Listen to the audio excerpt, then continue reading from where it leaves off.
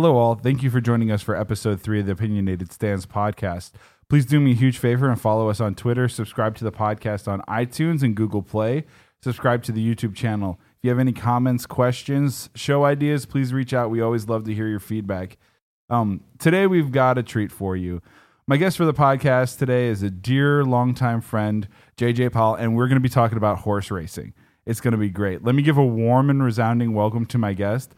Welcome, JJ. How are you doing today? I'm great, Patrick. Thanks for having me today. This is going to be fun. We get to talk about horses now. So let's talk about some horse racing. Awesome. You've been doing horse racing for a while in terms of like as a hobby, correct? Correct. Awesome. How did you get into beginning to follow horse racing? I lived in Seattle for 20 years, and when I got out of college, my parents one day decided that we were going to go down to Emerald Downs and check it out. And so we ran down there and watched the horses and just had a really good time, and I just wanted to go back and keep going back and started to learn more and more from the people that were there and from the tools that they have available, and it was just a great time. Okay, so how long ago was this that you like actively began wanting to go down? I was about 20 years old, so it was about 13 years ago. Okay. I'm not going to give away my age. But so that's a long time. Let's do. Okay, I can do the math and stuff. So that's a while. So you've been following it. Obviously, it's a very, very educated hobby for you, correct? That's correct. Yeah. I really got into it probably for, taking a little more time and whatnot before the races about 10 years ago. Okay. So the main track was Emerald Downs. What's that like into, is it big horse racing? Is it going to be like the Kentucky Derby down there every day, or is it? Well, people are always aware of the Kentucky Derby and the passion of the sport and whatnot, but really there's a lot more behind the scenes in the smaller tracks. Emerald Downs is a track that just runs during the summertime. They run about 70 to 80 days a year, and they really focus on the horses that are somewhere in a claiming race, which means that somebody else could actually purchase your horse during the race. Okay. And a lot of the people are really trying to make ends meet, and they have a love for the horses and a passion for the sport. And so it's a little different than the stakes of a Kentucky Derby, Right. But at the same time, it's really it's a passionate game. Yeah, it's a fun thing to go down and spend a Saturday in the sunshine, right? Very true. So how did you So your parents just decided, hey, we're gonna go, and you enjoyed it. Like, what was your first bet that you made down there? Yeah, I'm sure they had like some kind of promotional day, like get in free or something like that, And so we went down and hung out, and my first bet was I had like $2, and I made a $2 show wager on some horse that probably ran up the track and didn't even finish well. But it was the start of the excitement, I mean, the moment that those horses hit the top of the stretch and they're coming down the lane, and there's an excitement to it, whether or not your horse is doing well, there's the passion in the air and the excitement all around. Everybody's got a different number that they're rooting for, and so it's a lot of fun. Yeah, I always have the one that tends to be in the rear. Oh, it breaks late. It always breaks late, and his mother was a mutter. Yep. I can understand that. That's great. So, you've been doing this, obviously, you said, for about 13 years, just like actively as a hobbyist, but more so than some potentially. Like you play weekly occasionally, or you're at least always thinking about like the handicapping and stuff like that. Sure. What are some of the first things that you would recommend to people who are learning to bet horse racing or handicap horse racing? If they've never been to a track, it's the first time, so they can actually pick their first $2 show bet to actually pay off for them to win. Sure. Yeah, it's one of those things where I really think that you need to like the horse. If the horse has good antics or there's something about the horse that you like. A lot of people bet gray horses. Some people think that the horse that shows a different kind of attitude compared to the rest of the horses is the one that's going to do the best. So it's really about finding your niche. Getting in there and seeing a horse that you like and believing in it. Once you start progressing in the handicapping world, there's tools out there, DRF, TVG, Twin Spires, different things like that give you the tools to be able to dive in a little bit deeper and maybe make an assumption or a guess based off of the information or the past performances. Beyond my strategy of like going into the paddock and staring deeply into their soul to see which one's going to win. Yeah, the average every couple days or every couple days a year horse player is only going to basically go to the track, get a program, see who the horses are. Maybe they like a name or something like that, or they've heard that some jockey's really good, and that's how they're going to bet. Then you have the more avid horse players that actually use the tools and try to develop theories as to why a horse is going to run well. And so it's everybody has a different stance on how they want to bet a race. Right. And so it's really just about finding your niche.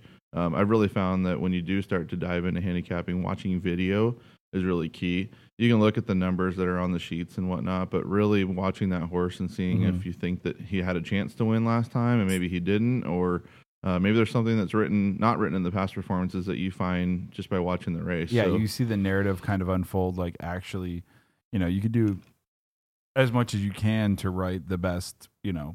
Oh, this horse broke this way, this horse broke this way in writing, but until you actually see the past performance video, it's like, oh, that's what they mean by this. It may not be as exaggerated or less exaggerated than you thought of. So yeah, I mean, I don't really want to get too deep into this because this is the first time we're really going through it, but maybe down the road we can definitely look at different angles and whatnot that I found to be successful. yeah. And you've been playing, like, you play more than just your average, like, 2 times a year player, correct? Correct. Yeah. Yeah. So you've traveled to places and stuff. So what is your favorite track to play? What is your favorite track that you've been to? And like bucket list, what is your favorite dream track that you'd love to go to? Sure. So I'm a West Coast guy. I really like the West Coast tracks. Obviously, Emerald Down is a place that I love to go. Spent many an afternoons there. Definitely. Santa Anita is a beautiful place. They've got a very interesting turf course that goes down a hill. Okay, tell us about this in depth. So it's a 6.5 furlong, or about 6.5 furlong race. It starts all the way at the top of the hill, basically outside the park almost, and works its way down. And actually makes a right-hand turn, which is something strange for most American horses, for American horse racing. And then actually crosses over the dirt path of the racetrack back onto the turf. But it's really one of the most exciting races just because there's so much that goes on from once they cross over the dirt path to when they hit the wire. And it's definitely probably the largest track in the West Coast. Really? Okay. And kind of the number one premier place to go. Is it the largest because of distance for the downhill turf, or is it largest because the actual main track too? No, I mean like largest in terms of the overall capacity of the crowd. Oh, wow. And whatnot. Okay. It's just got that. It's that place that it's in LA. It's in the LA area, and so there's a lot of passion about it. And it's really the surviving racetrack in the Los Angeles area. Mm-hmm. So after Hollywood Park is no longer. Yeah, but I do like to go to Del Mar when they run down there. They only run 12 weeks out of the year, whereas Santa Anita probably runs 36 or so. Okay. And so because of that, it really people look forward to those races. It's right on the beach, about halfway between LA and San Diego, maybe a little closer to San Diego. Yeah. But it's really a beautiful track, and they actually have the Breeders' Cup there, which is the kind of the mecca of horse racing for the older horses in the U.S. And that's going to be in November of this year. That's going to be exciting. Yeah. I know that we're trying to plan on being down there for that. Yeah, when we went down to Del Mar, it's beautiful. It's a smaller track though. Yeah. But being right next to the beach and the ocean, it's like you can't ask for a more picturesque place to go watch live horse racing. Definitely. So the favorite track I've been to is Del Mar, just because of everything else that's around it and the beauty of it. If I had to choose a track that I've never been to that I really want to go to, a lot of people would think it'd be Churchill Downs because that's where the Kentucky Derby is and whatnot. But it's actually Keeneland, which is also in Kentucky. It's in Lexington. Yeah, it's in Lexington. They only run there for about 5 weeks out of the year. It's really a breeders area for horse racing. A lot of horses are bred in Kentucky and born in Kentucky. And so Keeneland makes its name because of the sales that they have for horses, but the racing at Keeneland is incredible, and everybody, from Florida to New York to California, they always ship their horses into Keeneland for those short meets that they have there. Yeah, that's cool. I think on my list, if I had to pick one of the tracks to go to, the bucket list, it's like I've seen some of the West Coast here. I've seen some of the East Coast, not racing live, but I've been down to Gulfstream, and that's just a beautiful park, and we'll probably talk about that later here. For me, it's like going over international and seeing some of what the Hong Kong Jockey Club is putting on at Happy Valley, those Happy Wednesdays where it's like $500 million is wagered by people. I mean, stuff like that is it's just, think of it as Breeders' Cups every Wednesday in terms of the amount of money and purses that are going through there. It's crazy. Yeah, definitely. Yeah, so I mean, those are bucket list tracks. So which ones do you like to play? I mean, you played obviously Emerald since you were in Seattle for a while. But there's other tracks that you can play. You can use TVG, you can use any of the online services to take in. And we're not sponsored by TVG by any means, or any of the online services. But you can use them and basically if you wanted to play from your home, Australia or England horse racing, or somewhere in Oklahoma, you can do so. So what types of places do you like to play? Like I said, I primarily will stick to the West Coast stuff. There are some smaller tracks on the West Coast, like Golden Gate, which is up in Northern California, San and Francisco. and also Los Alamitos, which is a small quarter horse / thoroughbred track, kind of in the Orange County area. And that's a really fun track, especially if you're just kind of learning, because the races don't go on forever.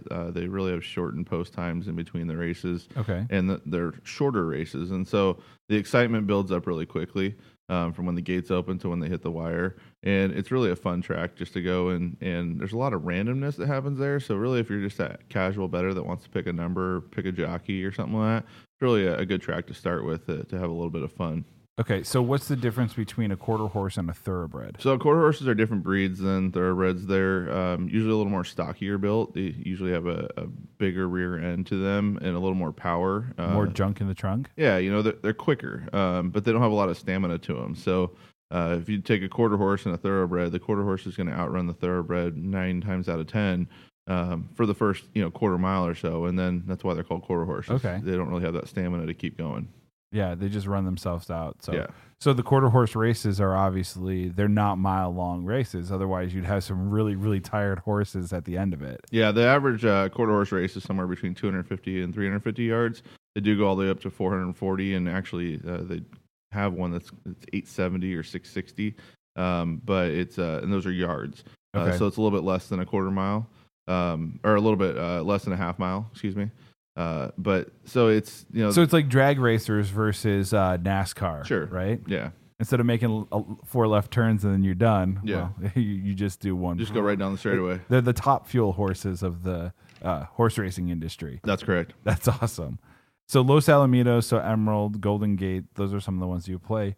That's cool. So what are some of your most memorable races, like over the 13-year period, or even longer than that you've either bet on or handicapped or seen in person? Yeah, so the race that really comes to mind that I had a betting interest in and I won, and it was just a super, super exciting race, was the 2009 Long Acres Mile at Emerald Downs. Okay. Long Acres Mile is the culmination of the meet. It's really the big race that everybody looks forward to at the meet at Emerald Downs. So it's the Kentucky Derby of Emerald Downs, pretty much. Yeah, something like that. Okay. It's a mile long race. Long Acres Mile, and it usually has anywhere from 10 to 12 horses in it. And they ship in from out of town. So you might see horses from down in Southern California or from the Midwest or something like that. Then you always have some local horses as well. And this horse, Assessment, that won the race, he was a local horse. He had won a couple of races during the year in some of the key preps for the Long Acres Mile. But he was stuck on the outside. He was in the 12 post in the 12-horse field. That's kind of not a good position to start. Yeah, especially going a flat mile at Emerald Downs. It's a really tight turn into the first corner. And so he really had to use his speed early to get a good position. Right. And the jockey, Galen Mitchell, who's been a namestay at Emerald Downs for many, many years, and he actually has shown up recently in Southern California, he did a great job to kind of tuck him in and give him a chance. And as soon as they hit the top of the stretch, he just kicked on. And I think he went off at 11-1 or something like that. Okay, so you're getting a long price on that. Yeah, it was a great price for a horse that really had done nothing wrong. Just, maybe some of the horses that came in probably had better resumes than him. And he was stuck on that outside post. And so I just remember, I was jumping up and down the whole way down the stretch, like he's going to get there. He's going to get there. And one of the cool things was the jockey had never won a Long Acres Mile before, even though he was in his 50s. And he actually stood up after the race and, started cheering and whatnot, like 10 yards after the wire, and just really was passionate and excited about it. And it was really a cool moment to see that guy who had put in so many hours, jockeys work 10 hours a day, even though we only see him for 4 hours, you know, or for 2 minutes at a time. Yeah. And so it's just a great moment to see for that race. That's cool. Mm-hmm. And then a couple of beats that really hurt were the 2010 Breeders' Cup.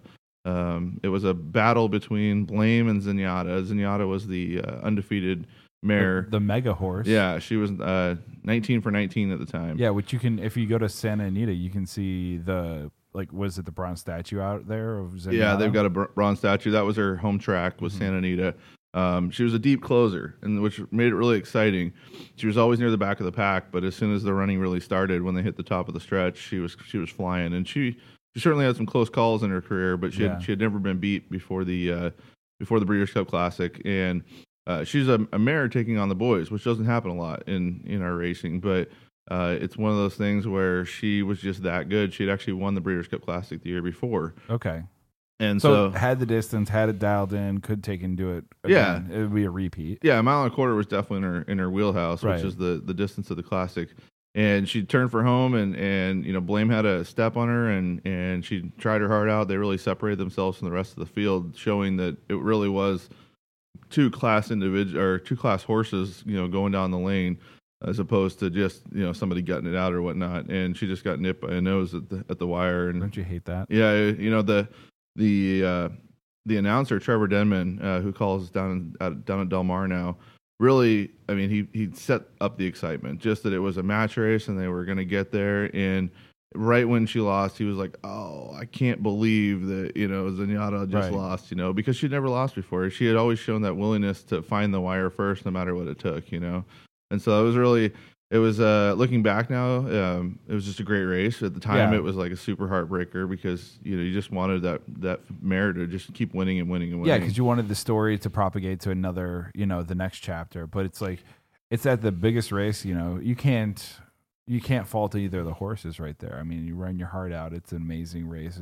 You get beat by a nose. It's like, we just saw something amazing happen. Yeah, and they had already announced that it was going to be her last race ever, so everybody knew that it was kind of like her swan song, and, you know, they'd seen all that she'd done throughout her career, and you know, it was just one of those memorable moments where you want them to go out on top, and unfortunately, it just wasn't the case. She got beat by a nose, you know. She had a big nose, too, and she just couldn't get it there. Couldn't get the tongue out or anything like that. Yeah, right? Yeah. Yeah, that's got to be a tough beat. Yeah. And then the other one that was really a tough beat for me was the 2012 Kentucky Derby. That was the race that I'll Have Another won, and went on to win the second leg of the Triple Crown before getting injured. Scratched. And going to stud. But the horse that I was on, that I was a believer in, was Bodemeister. And he was Bob Baffert trained. Bob Baffert's one of the best 3-year-old trainers in the nation. And the horse had just won the Arkansas Derby by 10 lengths or whatnot.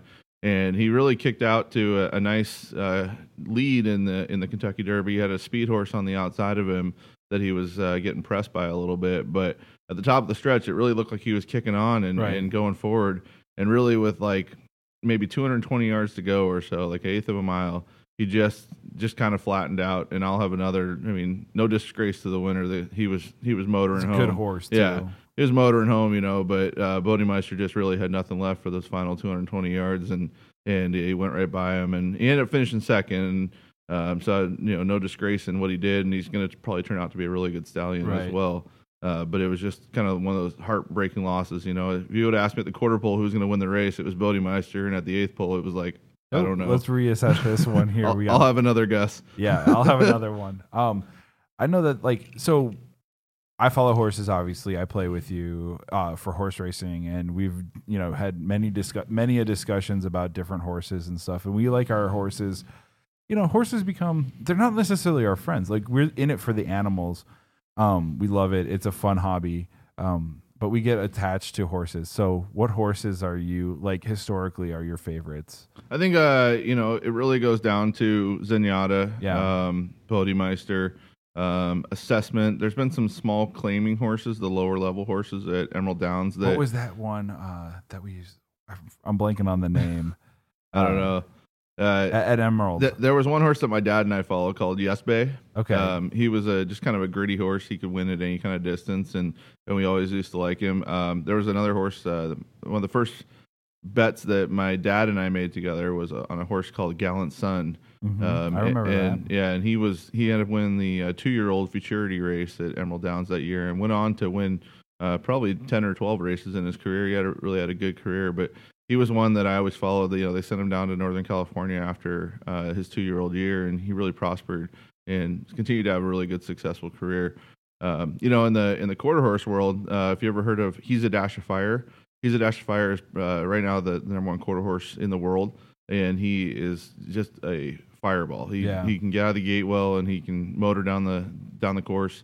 And he's actually he's bred in Washington, which is kind of weird. That's cool. You don't really have many quarter horses that are Because bred in Washington. they've only done one or two, like they only do the quarter horse or the sprints at Emerald occasionally because it's not that big of a track to do it. Yeah, it's not that big of a track. It's just that there's not really been a niche for quarter horse racing in the Washington area, and so they run it they have 1 or 2 races every Sunday or so at the Emerald Downs meet now, but it really hasn't grabbed on and taken a hold like they kind of hoped it would. I think they kind of hoped they could get a couple races for quarter horses each night, Yeah. But it just really hasn't turned out that way. I'm trying to think, since like we're obviously here in Chicago recording, we have a couple tracks that are local, Hawthorne, and then we also have Arlington Park. I don't think there's any quarter horse racing there. Most of the stuff that they try to do is longer distances, and then also bring in some, since it is a premier track, bring in some of the European horses to do some of the turf courses. Like I got to say, like from the horse's perspective from me, like some of them might sound a little cliche, but like the gray horses, like if you took and look at Frosted, hasn't had a huge career in terms of like the Triple Crown wins or anything like that, but it's always in the money. And it's a beautiful looking horse right there. And then I can go back to, California Chrome, when he first started, was an amazing horse, and it still is an amazing horse. Had some health problems, but that's been always one of my favorites from day one, just from the story, because it comes out of Los Alamitos, right? Yep, that's his home base. That home base, and we'd been there just prior to that. It's just like it was really interesting to see that story fold, because Los Alamitos is a nice track, but it's not one of like the premier California ones that you'd think that this like mega horse would come out of. Not only that, but he's a matchmaking nightmare. I mean, his mom never won a race. Right. His dad is a low money earner sire in California, and his dad is primarily known for horses that are 6 furlongs or 3/4 of a mile or less, and his mom really didn't have on paper anything that was going to suggest that he could even go a mile and 1/8, a mile and a quarter or whatnot. And they put the two together, and he ran the King's Bishop back in 2013 at Santa Anita, and really showed a lot of grit and kicked on at the top of the lane and pulled away. And that was really kind of the coming out party of California Chrome. And then he went on to win the Kentucky Derby and win the Preakness, and ended up losing in the Belmont there. But it was one of those things where he definitely turned into that special horse, and everybody tried to figure out how that mating made him to who he was, And a lot of credit goes to the ownerships and to the trainer, Art Sherman, and his staff. They really did a good job of taking care of the horse when they had the opportunity. Yeah.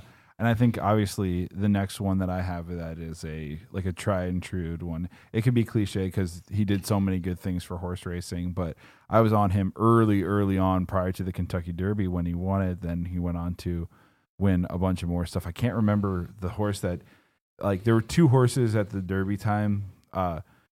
Was it last year? Yeah, when American Pharoah was there. And for that first week prior to it, I remember you and I were talking back and forth, and I'm like, dude, this guy at 4-1, I'm loving this. This horse has got it. He's coming out, and he can fly. So I went heavy on the nose on that and just bet everything on the win, and came out and won and just had a beautiful race, and then continued to demonstrate just this amazing,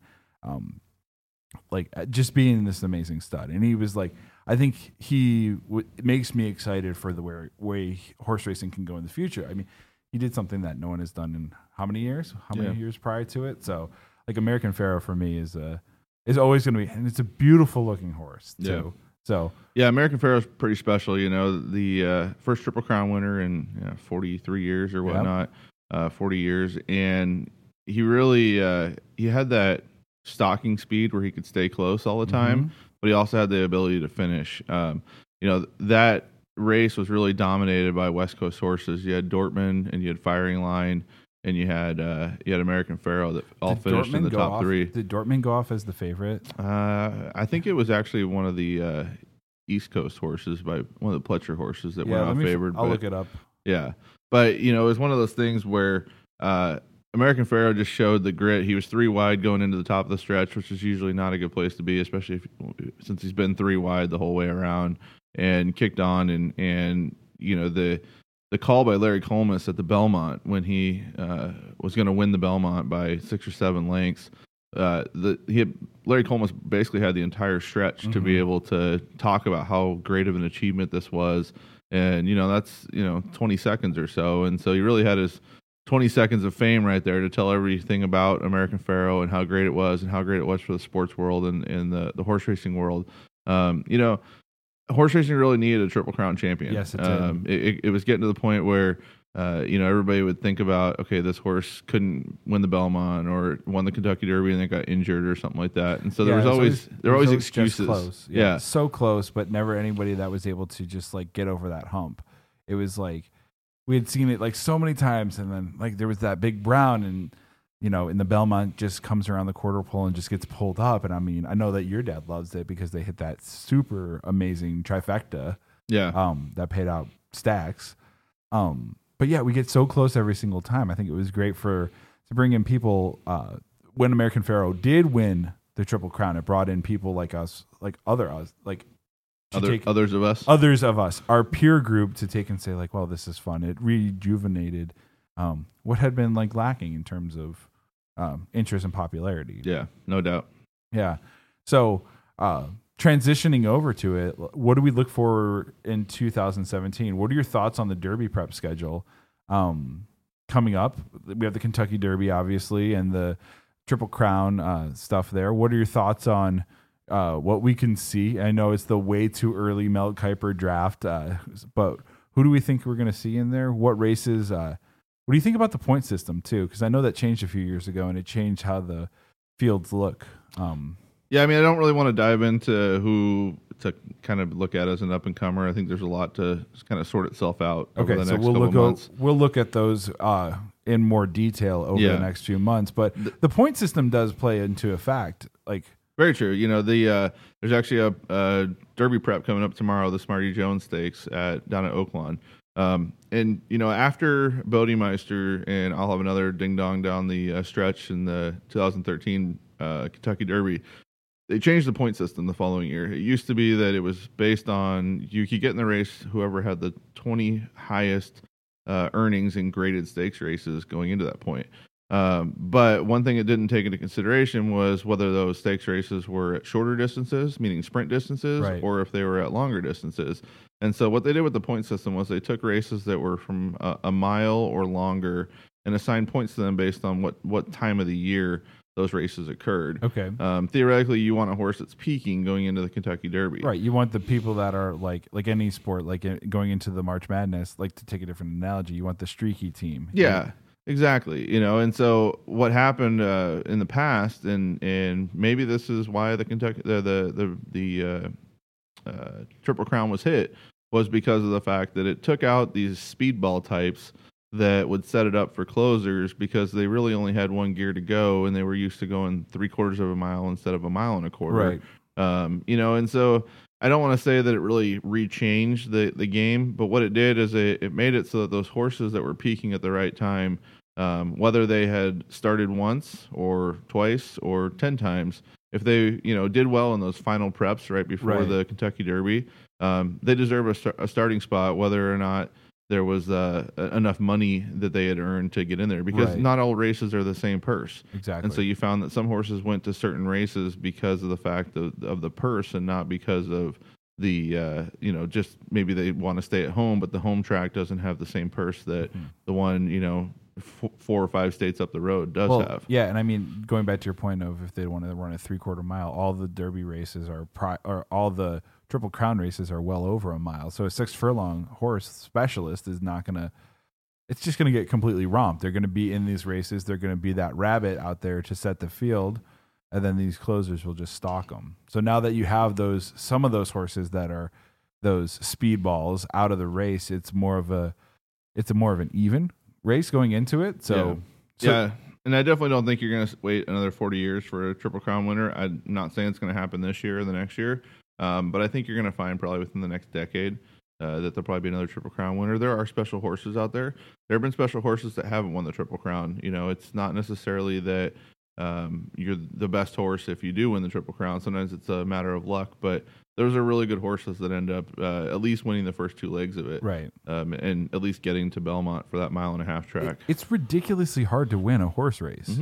Like, and if you're a Triple Crown winner, it doesn't mean you're necessarily going to be the Breeders' Cup Classic winner either. Like, Not those are except for when American Pharoah ran. right. I mean, and that's a 3-year-old. That was a Grand Slam. Yeah, that's a 3-year-old beating all the big dogs and all of the horses. So that just shows you again how special of a horse that was. Yeah, no doubt. But you know, they're 3-year-olds, they're younger. So does a Triple Crown winner, or even a horse that goes in and wins early on in their career, like in their 3-year-old season, do you expect them to be in that Grade 1 stakes kind of like field for the rest of their career and be focused on being in the Breeders' Club Classic or the Turf Classic or the sprints? Does it equate, or is it like? Yeah, because it kind of goes back to finding your niche, right? As a handicapper, we try to find our niche. You know, what are we good at, and stick to it. That's the way to make money, right? Right. So when it comes to horse racing, it's the same thing. If you have a horse that's really good at one thing, keep doing it. Yeah. You know, you're going to keep winning. Look at California Chrome. They don't turn it back to sprints at all. They tried him on the grass one time. He won. It wasn't against a quality field. Right. But you know, it basically, if you find a niche for a horse, you should keep doing that, and that's the way to make money. Owners are out there to make money, right? You know, it's a business to them. Yeah, too. They love the animals, but at the end of the day, you have to turn this investment into return. And classic races in North American horse racing are at distances of 1.8 miles, 1.25 miles, and whatnot.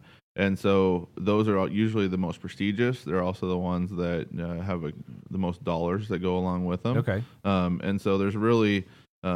If you have a horse that can win a Triple Crown race, I would certainly think that that's the way you want to go till he doesn't win a couple more. Yeah, until he proves that, and then drop them down into different stakes levels at that point. Well, usually at that point they'll end up retiring the horse just because there's so much money in the breeding world. Right. I mean, we haven't even scratched the surface of what that impacts for horse racing. Yeah, and I have a negative stance on breeding just for the pure purpose that. Some of the horses do get taken away too early from the track, and one of the things with North American horse racing is that some of these field sizes show up really small, and it's really because there's not enough horses that are bred, and some people think that by having more stallions and more mares that do breeding that it's going to raise the population, but I also think that when you've got some good ones that maybe aren't the best and whatnot, we should run them, and let them win and let them do good. And you can increase their value. Sure, there's the opportunity or the instance where somebody could get hurt or whatnot, but I think that's the same with every sport out there. Right. People don't retire in basketball because they might get hurt. Yeah. Now in the NFL, sometimes they do just because of the concussions and whatnot. But you're starting to see a little bit of that in college football with the draft and the money coming there. But that's we could talk about that for days probably, and many, many other episodes here. Yeah. Want to keep it back onto like the 2017 and what we're like looking forward to like in the future, because I have a feeling this is going to be a fun year for horse racing. I think we're going to see an interesting Derby prep season. I have no clue who to pick in any of these races coming out, but what are the key races that we should look for in this Derby prep season to start to see the Kentucky Derby and the Triple Crown field start to solidify? Well, the biggest races for the Derby in terms of points are the races right before the Derby, about a month to a month and a half before. They start out with the UAE Derby, which is in Dubai, and the winner of that gets 100 points. And I think in the past it's been somewhere around 40 points or so to get into the Derby. So anybody that wins one of those major preps, even some of the 50-point races, should assure a starting spot. But you only get one winner in those races, right? Whereas if you get second, even in some of these major preps, then you end up with 40 points right there. And so theoretically, you should have hopefully a couple more points from previous races and whatnot, and be able to solidify your spot in the Kentucky Derby. There are some races that I think are more key than others in those 100-point systems. The Florida Derby, which is where Nyquist ran last year and ended up winning the Kentucky Derby after that. Big race that comes out of Gulfstream. Yep. The Santa Anita Derby, that's down in California, and that's always been a prestigious race in terms of getting the horses the prep that they need into the Kentucky Derby. Right. Not only do you want to give them a prep and get them going, but you'd like to get them to, maybe learn a little something during that race as Right. well. So I mean, kind it's a great track. The surface is very much similar to what you'll see at Churchill, and it happens, the first that first week of April. So the winner of that can then, start to ship back, because if you won that, you're in. yeah, definitely. If you take second in that, you're probably close to being in. So that at that point you can start to ship back and prepare for the transition, get the horse over to Churchill to take and start to train over that surface as well. Yeah, one of the interesting things I thought has been kind of a newer scheme with this point system is to try to get some points early on in the season, so Okay. that you can give your horse the winter or the early spring off, and get them started, in kind of that March to April timeframe, Right. so that they're not overused by the time they get to the Derby, and that they have a little bit more in the tank after the Derby as well. Right. Because it's, what is it, 5 weeks after it to the Preakness, and then 5 more weeks to the No, Belmont? it's 2 weeks to the Preakness, and then 3 weeks Okay. until the Belmont. Sorry, it's I was getting the the- total of 5 weeks. Yeah, I was getting I was trying to figure out Yeah. the holidays, because it's Mother's Day, Father's Day, and then Father's Day is a culmination. yeah, So and something in the middle. Yeah, I'm yeah. horrible with the holidays right now. So obviously with these 100 points, 40 points, and so on, it really, like, these owners have to think of it almost as having kind of like a meta strategy of going into, like, picking which race they want to go into, because if you're going to Turfway or Gulfstream or Aqueduct or Keeneland or Santa Anita or Oaklawn, you have to ship your horses around, and you have to have them fresh. And horses aren't like humans. Like, anybody can get sick traveling around the country, let alone just like these horses. So how do you take in, as an owner, like, what strategy would you try to do if you had a up and coming 3-year-old? I think the one thing that I've learned over the years is the horses that don't have a plan don't do well Right. when they get shipped somewhere.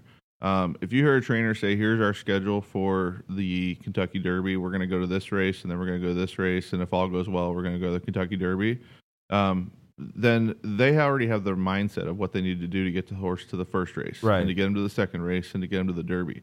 When you start hearing, okay, this horse was going to go here, but now he's going to go here, and yada yada yada, it's kind of like a crapshoot. The horses usually don't run well because they don't have the proper preparation. Sometimes they run a different week than they were going to Right.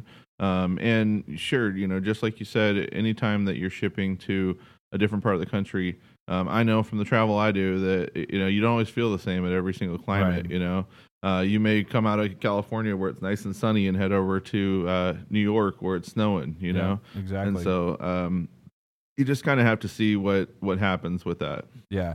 And obviously one of the key races always is going to be the Arkansas Derby, because that's the last ditch effort for people to get in. That's the last, what I consider the 100-point premier race to get in for it. I can't remember who came out of the Arkansas Derby last year. Last year was American Pharoah. Yep, exactly. I did remember that. Yeah. And then also I was teasing you. and then also you had Bodemeister a couple Yeah. years ago that was also, that's Bob Baffert at Oaklawn Park is kind of incredible. I think he's got like a 65% win percentage in the 3-year-old stakes races. And so when Baffert ships over there, he's got a plan and a purpose, and usually those end up being the horses that he sends to the Derby. Yeah, it's a tactile decision, because you think about it, Arkansas to Kentucky is not that far. If you're gonna have a horse that's doing it, you can get your horse a week later run. Mm-hmm. You take and get them already on the eastern part of the United States. You don't have to ship them from Santa Anita. I think it's a great move for it, and definitely see quality horses coming out of there. So outside of Derby prep, we know that there's races that continue to go on. I mean, you could be excited about the Long Acres Mile this year, or other races, a Breeders' Cup. What races are you excited for in 2017? Derby prep not withholding. Well, coming up, you got the Pegasus World Cup. It's the first ever Pegasus World Cup. It's a $12 million race, which is the richest race in the world. Each owner is required to put up $1 million for That's their insane. starting slot. And they're not actually even required to pick a horse until the entries are drawn, or right before the entries are drawn. Yeah. And they're just basically buying their slot in it, Yeah. and then they could sell some of those shares or whatnot to somebody else, or to, an owner of a horse to get the horse in there. But it's really turning out to be what should be a 2-horse race. And that's Right. between Arrogate, who won the Breeders' Cup Classic this past year, and then also California Chrome. Well, let me tease this a little bit here. So Sure. the Pegasus is going to be on Saturday, January 28th. It's the final race of a card at Gulfstream that looks like it's going to be 7 races, 7 different races valuing from $125,000 purse to a $12 million purse. Some of the key things is it's a mile and an eighth on the dirt. $7 million goes to the winner. You're going to be able to watch that on NBC. Again, NBC's not paying us to say that, but the contenders that they have coming in, as of this Fox Sports article that I'm reading right now, is Arrogate, who 2016 Travers Stakes and the Breeders' Cup Classic winner last year, beast of a horse, Breaking Lucky. Then we have California Chrome, which we've all heard of, who is a mega horse right now. Arrogant, Gunrunner, Keen Ice, Neolithic, Shaman Ghost, War Envy, and War Story. And there's going to be more to come as we get closer. Like, again, so what do you think this is going to be more of a 2-horse field? Yeah, I think ultimately it is. I mean, the match race that Arrogate and California Chrome had in the Breeders' Cup Classic this past November was incredible. Both horses got really high speed figures compared to what anybody in this field has ever ran. And they both have kind of tactical speed to be able to distance themselves from the other horses in the race. So I'm sure everybody's, a lot of people out there will be trying to beat them and whatnot, or maybe they'll just be trying to beat one of them with the other one or whatnot. But it's California Chrome's final race of his career. He's going to go off to the breeding shed afterwards, and it very well could be Arrogate's as well. I mean, you put that win on your resume. That's a big thing to have in terms of the breedings. Well, yeah, especially after winning the Breeders' Club Classic at the same time, So the one thing going for California Chrome in this race, as opposed to the Breeders' Cup Classic, is that it's a mile and an eighth, so it's a little bit shorter, which should enable him to have a little bit left in the tank, for that stretch drive. Whereas he just kind of looked like he ran out of gas at the eighth pole in the Breeders' Cup Classic. Right. So, but in a mile and an eighth could bring other horses into this picture as well, as opposed to a mile and a quarter, which kind of tends to distance the runners out based on class and skill and whatnot. Yeah, and then we're going to be at the end of January. It's going to be South Florida. It's going to be Hallandale Beach. That's where Gulfstream is, and it's going to be hot. So, sure. I mean, these horses could just get tired. You have to ship them, and this isn't a race that's going to be in the Derby prep. This is just this is anybody can enter if you chalk up the money for it. Yeah, and I think it's somewhere between $5 and $6 million to the winner, which is this article is saying $7 million, so that's going to get a lot of people to want to go for that. One of the things to think about with California Chrome, like if you're going to look at this horse going here, like I saw a video that he shipped yesterday, or was taking something over the track, taking a trip over the track yesterday. People can look at his works and sometimes remember what happened after the Triple Crown season he had. And he lost the Belmont, and then he kind of got sick and kind of was shipped around everywhere. What do people need to know going into this final race with him? Is he in that same where he's not doing as well? Is he a stronger horse now? Because I know for a while it seemed like there was disorganization in his camp. Yeah, I think that ship has been righted. The previous ownership partners had kind of been indecisive as to what they wanted to do, but they wanted to give California Chrome the world and give him the tour, and take him to all these different places. And so after they sent him to the Dubai World Cup a couple years ago, they wanted to send him to Royal Ascot, which is one of the premier grass racing festivals over there in England. And he got sick. He lost some weight. He had a little bit of a bruise issue on one of his feet, and he wasn't able to make the race, and really was off for a year while he was trying to get better and trying to get him back into racing shape. And so now that he's back in America and he's under the care of the same trainer now that he's always had through the Kentucky Derby and whatnot, he is a much better horse. He's a stronger horse. He has one tendency where he doesn't like to race inside of horses, and that kind of seems to be his nemesis usually. But I think the jockey's well aware of it now, and so he does a pretty good job to keep him on the outside. And who's going to get the mount again? Victor Espinoza, who's been a money rider the last couple of years. He was the jockey aboard American Pharoah. Mm-hmm. So, I mean, and like I can't say anything bad about Victor. I think he's one of the best jockeys. He gets these mounts because he knows what he's doing, and any of the races that I've seen recently with him on major mounts, he's ridden them to perfection. So yeah, he really does a good job. yeah, I think that's amazing. So basically what you're saying for the Pegasus, if you want to take and do your homework, start really looking and digging into the 2016 Breeders' Cup Classic and see how that broke down, and then start adding other horses back into the field. Because California Chrome needs to look at Keen Ice. There's a couple of these horses that were on the Kentucky Derby prep last year that might be someone's to look at. Like, you never know, right? You never know how people are going to respond or the horses are going to respond in this race. Yeah, very true. Yeah. So what are some other races? The Pegasus is coming up now, but 2017 just got started. We got to have some more excitement here. Yeah, we've got the obviously we've got the Kentucky Derby and the classic races that'll come up in May and June.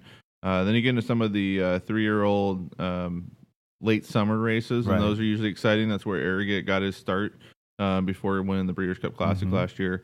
The Breeders' Cup Championships are in November down in Del Mar, right? Like we talked about earlier, and so those are something to look forward to. And really, there's just a lot of fun racing during the summertime. Yeah. One thing I noticed when I look at the ADW websites out there is that the amount of tracks that run during the summertime is like double from the tracks that run in the wintertime. Well, everybody likes to go have fun out in the summer. Exactly. So whether you live in Illinois or you live in Florida, or you live in New York, you live in California or whatnot, there's a track for you, right. So it doesn't have to be a premier track that you go to go check it out or whatnot. You can literally go down the street a lot of times and go for a night and have a good time, and bring your wife, girlfriend or whatnot, or bring your husband, yeah. and check it out and have a good time. Yeah, I mean, I love going out to Arlington. It's a fun blast. I mean, we're in Chicago. You take the train out, and they let you drink on the train, and you get to go out there and have a rowdy time. It's a great day spent out there at the track.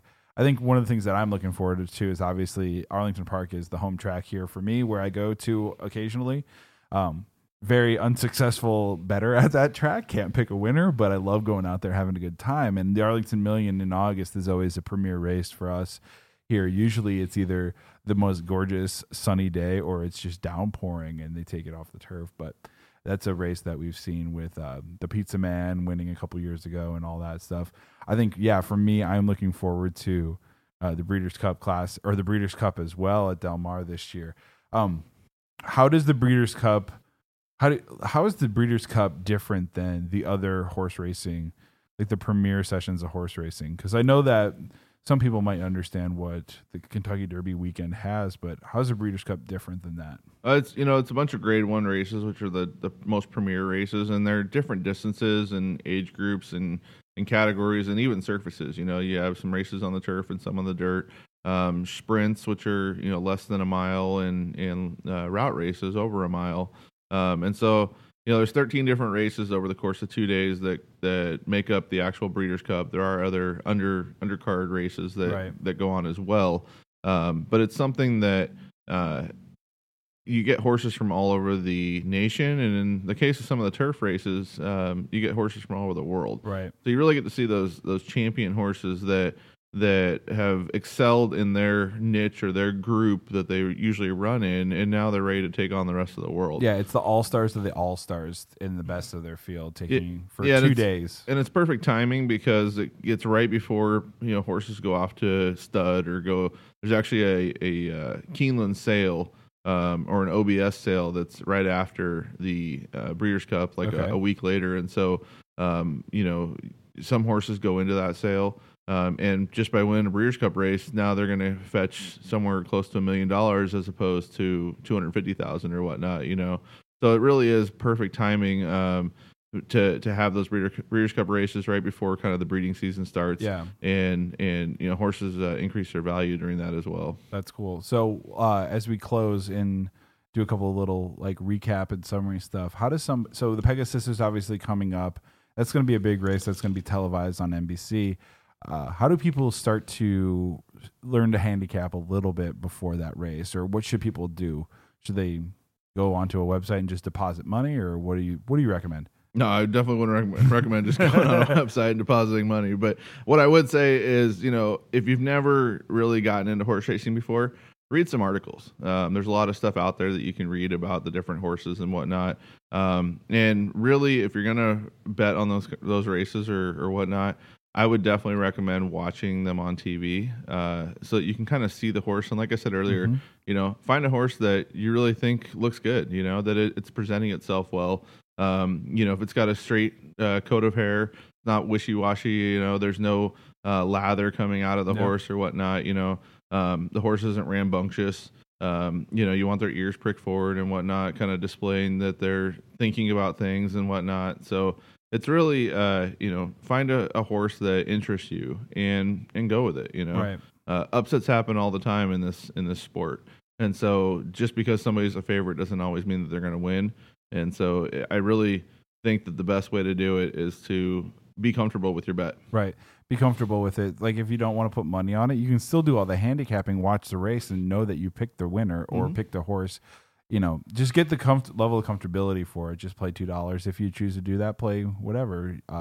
It should be an entertainment thing. It should be for fun. It's not to be for necessarily hitting it rich and starting to buy your horses. But, that's the end goal that we all have out of this. Yeah, I mean, I really think that whether you bet $2 or $200, it's exciting, and so it's fun to watch the race itself. And there's a lot of people out there that will just watch the races, and you may not bet on every race because you don't really have an opinion. And so, but the race itself might be really, really exciting, Right.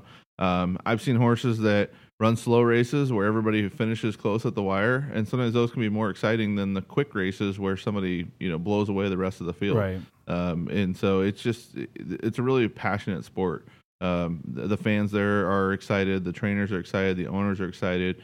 The jockeys are excited sometimes. So it's really a sport that allows you to reach out and see the different aspects of it. They're all right in front of you. That's cool. There's nothing hidden. That's cool.